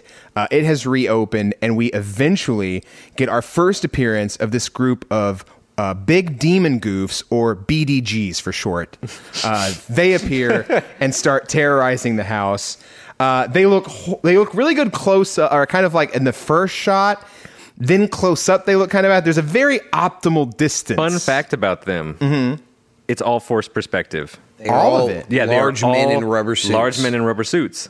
Even the backyard shot, that's blue screen. No, backyard shot, forced perspective. Everything Bedroom except shot, forced perspective. Except for when Terry is stomping on the one. Okay, It just wiggles. I can't wait to that. Okay. So now they're like, finally, we're going to try to call mom or the police or whatever. We get she looks at the phone. We hear "You've been bad." That scared me so much And as a the kid. fucking phone lights on fire. Like fire is coming out of the receiver or the speaker into the phone. And then the phone does this goopy melting collapse, into itself. Like implosion. It's fucking awesome. This is so good. The fire melty phone. They're like, we got to go get the spell to take this away. It's in the basement. They're like, who's going to go? So we get the whole group's slowly going down. In a really cool point, as they're going down, we cut back to that family photo that I mentioned earlier. But now in the photo, everyone except Glenn, weirdly, is dead, and like blood's pouring out of their faces, like mom, dad, and Al. All and they're dead. like, what are you looking at? And he goes, don't worry about it. And like moves on. And I'm like, oh, Glenn's starting to like getting a little hard, Glenn kind of getting cool. So starting to rule a little bit. He's getting a little tougher. So they get out the dark book. They're trying to find the spells to go back. The book lights on fire like out of a scene of fucking Hereditary. I actually kind of thought, I make another Hereditary joke here in a bit, but I kind of got, it's nowhere near that fucked up. No. But I don't know, some of the vibes I kind of got, like It's the a very weirdness. it's like an 80s Hereditary. Just like the weird, again, like the dream kind of nightmarishness of it, like the logic. And things that are way shockingly darker than you expect to happen. Yeah. I mean, we're dealing with levels here. But sure. Well, knowing where this movie could have scaled gone. to a Yes. late 80s. Yeah. And actually, knowing where it could have gone, maybe could have Knowing been where they wanted it to go, Yeah. but then they were like, let's keep it PG-13. We do get, as the gang leaves the basement and goes back out in the backyard, one flip transition from scene to scene that does not happen in the rest of the movie. They just did this one, like it just flips and the kids are walking outside. I just thought that was an interesting shot. The dipshit sisters run back in to go die or whatever. So they go, okay, what are we going to do? Because we don't have the magic book anymore. They're like, we'll use the Bible. And the one funny thing was the dipshit sisters are looking through it at first, and they're like, we'll find something. Yeah, we went to Sunday school. And I was like, oh, I definitely remember learning the parts of the Bible where you send demons back to hell. Well, yeah. Yeah. Now, the sinkhole is purple and awesome looking at this point. Bisexual lighting in the sinkhole. As it should be. Mm-hmm. Because that's the sinkhole that I want to party in. So now we're getting the effect. They do the reverse shot effect where the smoke is going back into the hole because they're reading the Bible at it, and that is making the demons angry. Bored. That's also true. What I do like about this is the idea that like any powerful words can work, because they're like, these things are older than the Bible, but it's like, and they don't speak English. Yeah, but it's kind of like, oh, it's like there's power in any kind of magic words. So all's going well until Terry decides to step close to the hole. They literally say, Terry, don't stand so close to the hole. Please don't do that, Terry. Yeah, and he's like, it's fine, I'm almost done anyway. And he is immediately falls like an asshole into the hole. We get a cool, like the zoom shoot of him going down. And buddy, this is Louis' this is the apex of his acting. His facials in this fucking scene where he's like dealing with the demons here in the bottom of this as they start to bite him, and there's just like the close-ups of him being like, "Ooh!" He's just making the funniest fucking faces as these things are attacking him. He tries to climb back up out of the gate hole, because the gate is a hole.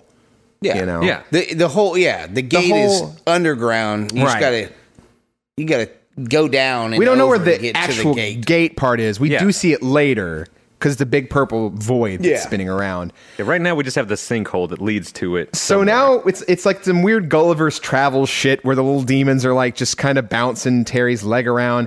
He stomps on one, which I guess that is an actual tiny size little demon. Yeah, that's just a little puppet thing. Yeah, a little puppet, and he's just wiggling. And it just flails. Yeah, just wiggles about. Yeah, you would think it would explode at some point because he stomps on it hard for a while. No, nothing. He just switched it to vibrate. Nothing like that. And it's still wiggling on the ground. It just has a seizure, Yeah, when they're cutting away. So he's climbing out.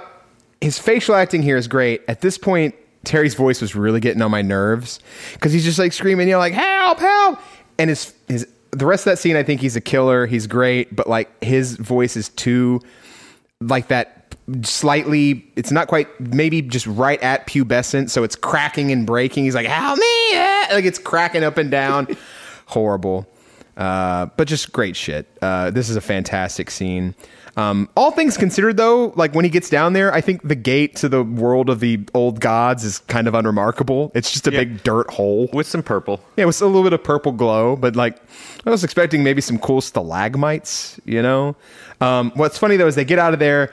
Terry's trying to get back to the Bible verse he reads. He just says, fuck this, chunks the Bible into the hole, and then fucking fire just explodes out of it. It rules. It's like Power Ranger sparks and fire. Oh yeah, it's like absolutely the one of the Zords just hit a building, so that it's like that sparkler shit. But fire comes out, the lights come back on in the building, and for the second time, we think it worked. The gates closed. And we really need to stop believing this movie when it tries to make us think everything's okay. Yeah. So where are the dipshit sisters? So the gang comes back in, and as they're kind of assessing everything, it's like, oh, I'm thinking they're dead. Because they do mention there's 2 human sacrifices needed to complete the gate opening. Yep. And I was like, oh, the dipshit sisters just ran and got fucking just... They got, that Nightmare on Elm Street. They just got sucked to the ceiling and then into the bed and the blood poured up or whatever. Yeah, the Sisters Lee. They got Johnny Depp. Yeah. But turns out we're not that lucky. Or they're that lucky, but we are not. They're just hiding in the pantry. They have ropes of garlic around their neck, which I guess this family... I popped so much for that. Yeah, that was huge. They got like a butter knife and a candle. They're holding it like a cross, but they've got the garlic. Huge laugh out of me because I'm like, where the fuck did they get ropes of garlic?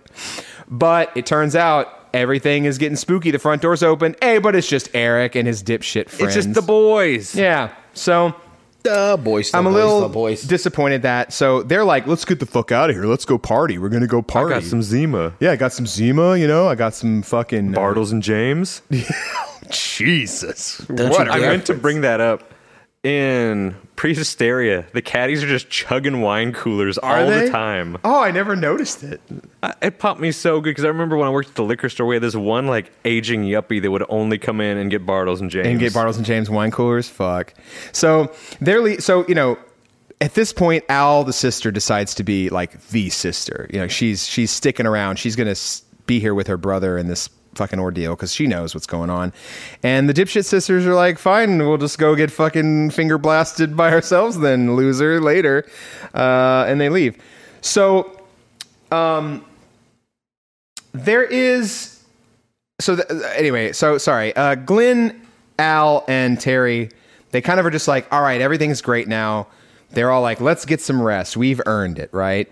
So then we cut to a movie playing, and I'm like, is this Cannibal Holocaust or some shit? Like, what movie is playing on in the background of this scene? Because there's like they're back looking at the geode, and it's got to be a horror movie. Every time the TV's on, it's something weird. It's something fucked up and weird. Yeah. And I'm guessing it's just something that popped the director to be like, put this on in the background. It's probably his student films. Yeah. So now we get my favorite like dream logic payoff where Glenn and Terry are just sitting there, and all of a sudden a fucking corpse just bursts through the wall. It just flops right out, and he goes, oh, it's the workman who was apparently died while making their house. This was covered earlier. But Terry goes, oh, I made that up. but it's all too real now, and he gets dragged to fucking hell. Oh, yeah, and he belongs to the wall now. Yeah, the wall opens up, the purple light's going, and this zombie just drags Terry into the wall. Then the wall closes up. Just zips right back up. Fucking love this movie. So Glenn is freaking out, aptly so. I mean, this is the second false happy ending we are now seeing the aftermath of. He goes back into the kitchen. It's fucked up. We are definitely now living in his nightmare, right? Like, everything is going fucking crazy. He walks into the foyer. He looks up the stairs, and the fucking runes from the dark book are painted in blood on the wall up there. We cut to Hal. She's doing her, like, combing her hair, brushing her hair in the fucking Marsha mirror. Brady. And it's fucking Bob from Twin Peaks, like the corpse of the fucking guy is there too. And I'm like, holy shit. And at this point, this is all going very quick. I mean, I'm watching this. We're watching this at an elevated rate, but shit is going fast. It's here. one thing after another. Yeah. So now the zombie is actually in Al's room. Al fights it off. There's chunks of boombox right at its face, just bounces right off. And it's like, how did that not hurt? Because they hit the ground, and he's actually a bunch of these little, the BDGs. Now, just little minions. I would like to bring this up just for a little bit of continuity. All she did was huck a boombox at him, right? Yeah. And about 5 minutes from now, when the next zombie shows up, she blasts him in the eye with the shotgun. Doesn't phase him at all. Right. Well, it's the same zombie. Well, boomboxes were really heavy in the 80s. But he's saying that should have done some more damage. I'm just making a joke. Oh, yeah, it's fine. Okay, sorry for stepping on your style there. That's okay. We just missed one of the things that always creeped me out so much as a kid. Oh, yes. A rat Terry. Yeah, so Glenn... So, okay, actually, the setup to this is really good. They're like, what do we do? And they're like, Glenn, child, go get Dad's gun. Of course. Yeah, I'm sure this kid, this little dork, has shot a gun before. What could possibly fucking go wrong? He goes and finds, I guess, like, the gun bag or something. They just go in the hall closet. They go downstairs and go to it's not hall closet. Protected at all. It's just it's 87. You don't have to lock your guns so up he's now. like rummaging through it, and all of a sudden Terry's face with rat teeth comes out of nowhere and just starts biting Glenn, and he starts screaming for Al to come help him. Meanwhile, all the little demons are like clawing their way through the doors. It's like we're ramping up. I mean, he would absolutely have bitten through Glenn's hand by the time it takes Al to get down there, but I guess he's just not biting that hard. Terry jaws. Yeah, his very narrow jaw, So what popped the shit out of me is Al, with perfect improvised weapon, grabs a fucking Barbie doll off the ground and uses the leg to stab Terry in the fucking eye. So this is where we actually get some gore. It is like pops in and it shows like Terry's eye is gouged out and there is blood. She pulls that Barbie out. That leg is red. And that is funny to me because like Barbie legs are actually fucking dangerous. Like those things are fucking sharp little fucking feet, man. My sister had Barbies. We get an incredible smash zoom onto one of the demons. They're kind of like standing in the awning, like on the second floor. Just glaring with those gray eyes. And it cuts to him. It shows a small one. We get a smash zoom to an obviously different model of the demon because it changed shots. And now, shit's just going down. They get in the closet. We had the dead face of zombie Terry sucked back into the wall. Now Al's trying to load the shotgun. I guess she knows how to handle fucking guns. She keep that thing on her. She stays strapped. But now it's not Terry that comes out to attack him. It's the fucking zombie the workman. Maintenance man again. He comes out, gets blasted in the face, as Travis said, by the shotgun, does not stop at all. And he just grabs Al by the fucking leg and starts just dragging her ass. Like she's completely upside down. There's a lot of great shots from this part of the movie onward. And I did think it was a good touch that the zombie was missing its eye to show that it's the same thing as Terry. It's just the demons taking different form. Glenn gets tossed around a ton. We get a lot of shots of him flying. He gets yeeted. It's so good. And they're all good. They're all kind of like that Sam Raimi, like the follow shot. Yeah, real good shit. Travis, what are your thoughts on this part of the movie? This is where, where it starts, where he finds the power of love. Yes. Because that's the only thing that can beat the demon. Of love and light. Love and light. And so the mega rocket from earlier, the Thunderbolt. Oh, yes. Has to come back into play. Yep. Then the floor just breaks wide open. Yeah. This was another great scene as he's running back upstairs. The foyer, the the wood floor just crumbles beneath him, and it opens into just a yawning void, like a big chasm. That's so good. With the actual, what I would say is probably the actual gate, because we see kind of the bottom of it is like just this light, and shit's going fucking crazy. All the stairs are breaking. It's like an Uncharted game. Yeah, it's fucking wild. Everything is coming off the fucking hinges here. Yeah, you got that. Literally and figuratively. He finds the rocket, but as he does this, we get the arrival of the Mega biggest, Beast. Big boy. the big bad boy, the big The real, bad demon. the Dark Lord. I don't even know what Glenn's doing at this point because he's starting to try to launch his rocket, but there's no target. At nothing, yeah. Yeah, inside. So I guess he's just going to launch it at the hole? I think he just thinks that if there's enough love and light, it will be fine. We get a shitload of the little minion things pouring Yeah. out of this big, They're all just coming out. gaping maw of a floor. Yeah, if they're just coming out full force right now. They're kind of dancing up, and an enormous fucking beast begins to rise. Yeah, A it's the giant Demon beast King. with big arms and then also little tiny Little arms. T-Rex arms too, and the tiniest whittle mouth on him. He can't Yes. chew nothing. That's why he doesn't eat Glenn when he picks him up, because Yeah. I can't fit anything in that mouth. And those extra arms are not practical. They The come out of Demon his King shoulders. is a little fucking weird. Yeah, he's a little campy. So we see the real gate. The Demon Lord's here. Glenn goes out there, faces the demon head on, but the demon just like pat him on his whittle head. Yeah. Well, he didn't just pat him on his. I mean, he does something here, He but at picks him first up, looks at him, is like, nah.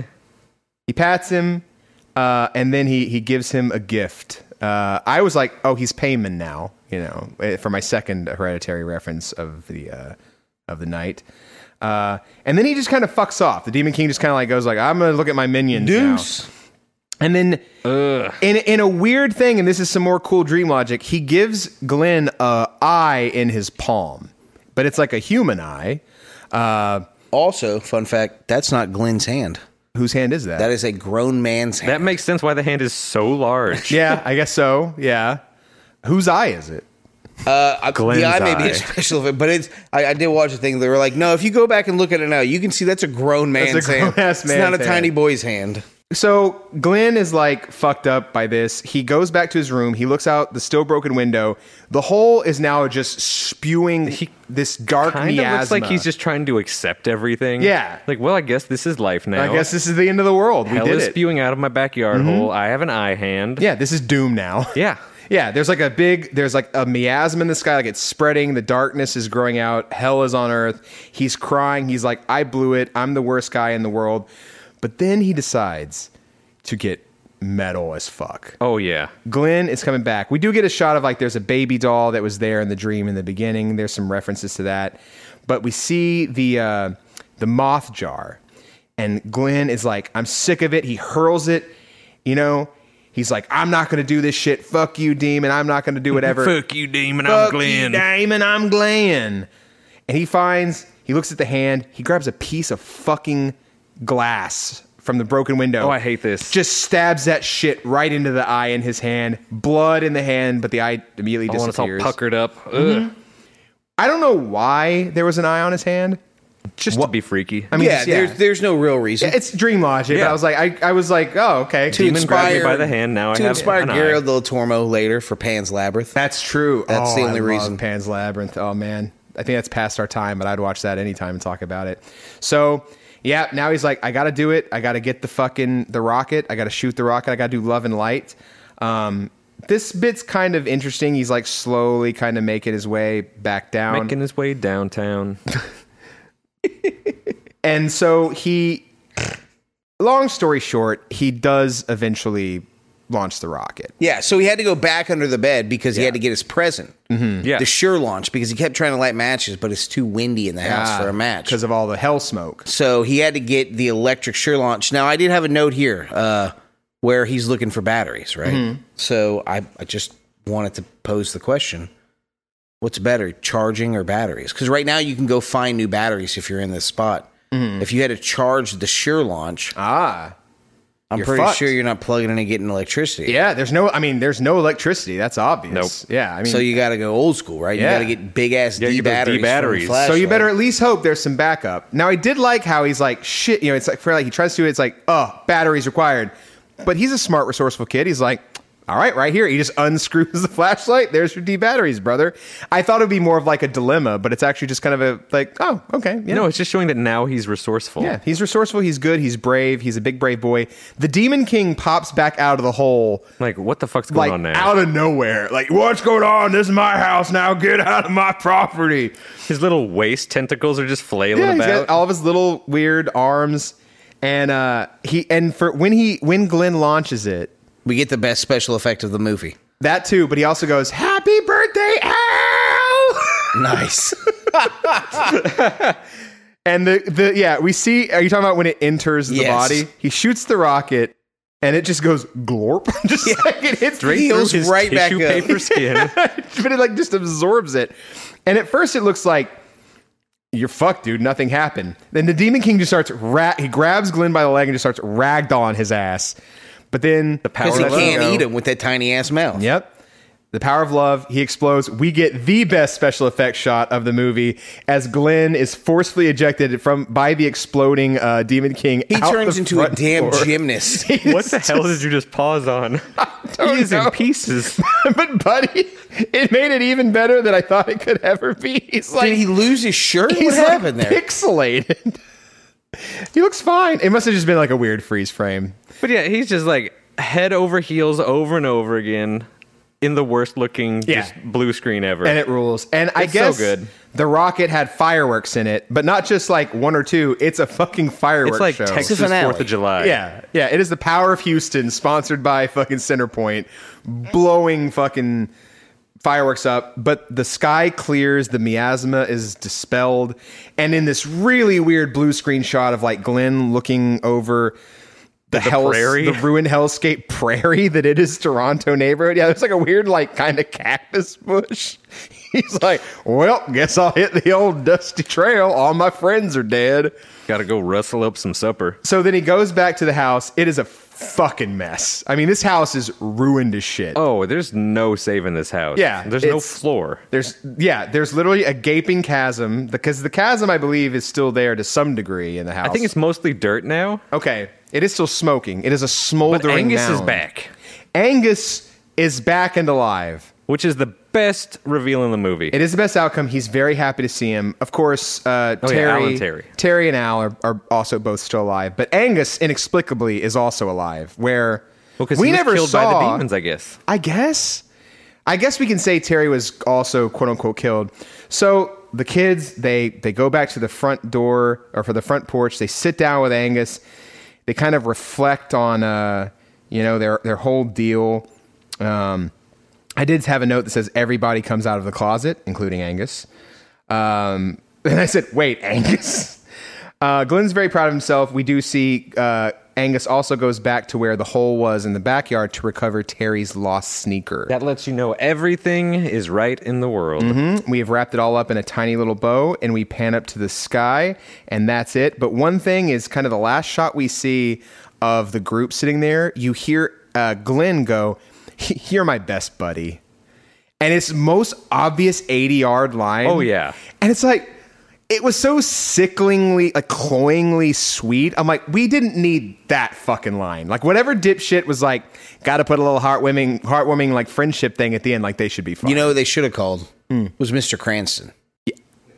Okay. He's like, see, you kids found my demons. And he just kind of gathers them up. Just kind of puts the, like, throws raisins at him. Yeah, and gets just some loads them in the demon's crate. like, aha! And then, like, takes, the tailgate of his truck off down, and they just hop back in, and he goes off. And that, as we pan up to the sky, I was like, what a perfect, corny fucking ending. That's it. Credits roll, the gate. My favorite thing about the ending is that the house is so fucked Yeah, still. the house does not get fixed. It doesn't go back to normal. But we don't get to see the Terry and parents Angus come. go back to normal. Yeah. But the house is wrecked. The property damage is real, okay? The parents, we assume, are going to come back in like a day and lose their goddamn They're going to minds. kill Glenn. Yeah. Fuck, Angus is fine now. Glenn's dead. Everything's Glenn's fault already anyway. I assume, as I said, like, Glenn's dead. I'm sure someone on the internet somewhere has made a thing where, like, Glenn was dead the whole time. This is all, because that's always what people do now. Yeah. But what a fucking joy this How movie sure was. are we that this movie was not made by model rocket companies? Yeah.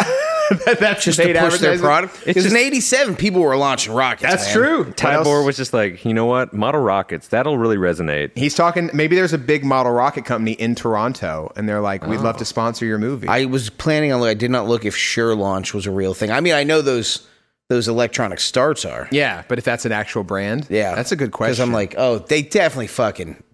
That's all them. It's them and model rock companies. Like, hey, look, bud, last quarter dipped. yeah. We need some money. Yeah, some like guy like looking like Wilford Brimley is like sitting at a desk like, how much money you need for this picture? Like, I think we can fork that out, you know? Sales are dipping. We need to get that out with the kids. Kids love horror movies and put a model rocket in it, you know? Much like this was this movie's version of Hanson's Cherry Lemonade from Pre-Hysteria 3. So I love this. I'll start fucking 4 stars. It's not a flawless movie. Like, there's enough little things where, you know, but I think firmly great and an easy recommend to anyone. Oh, yeah. This lived up to my childhood memories completely. Yeah. And I've also seen it 1,000 times since childhood. Sure. I get 4.5. 4.5? Easy. All right. It's from that like great period of 80s horror where it's still mostly practical effects. They haven't started introducing just tons of jump scares yet. Right. So everything still actually had scare to it. Yeah. It's about the vibe and, you know, the build up. Yeah, it's good. Yeah. And it still watches really well. Really, really good. Yeah. Yeah, I think if I would have grown up with it, I'd be with you. But because it's still, you know, only my second or third watch, I'll easily go a 4. Yeah. Hey, I'm happy with all these scores. Yeah. I'd happily recommend anybody else to watch this movie. This Oh, was yeah. a fucking treat, Anybody and I was of not our expecting it. age, Yeah, or yeah, even a little bit older, but somebody who could relate to this movie growing And up. I can't wait to make y'all watch the second one, which does not live up to this at all. Oh, good. Can't wait to have but my, it's you know. so weird. Okay. I can fuck with weird. Yeah. All right. It's a Terry movie. It's good. Well, It's good in its own way. Terry Returns. The Gate 2. Terry Returns. Terry Boogaloo. Terry Boogaloo. Well, folks, we're ending an almost 12-hour day of recording these things. We're going to wrap it up. Joe, what can the people expect next time? Well, next time in between, maybe they can expect a little taste of what we're going to give them. Oh, Yeah. okay. Well, for all of us, this has been Video City, and we'll see y'all next time.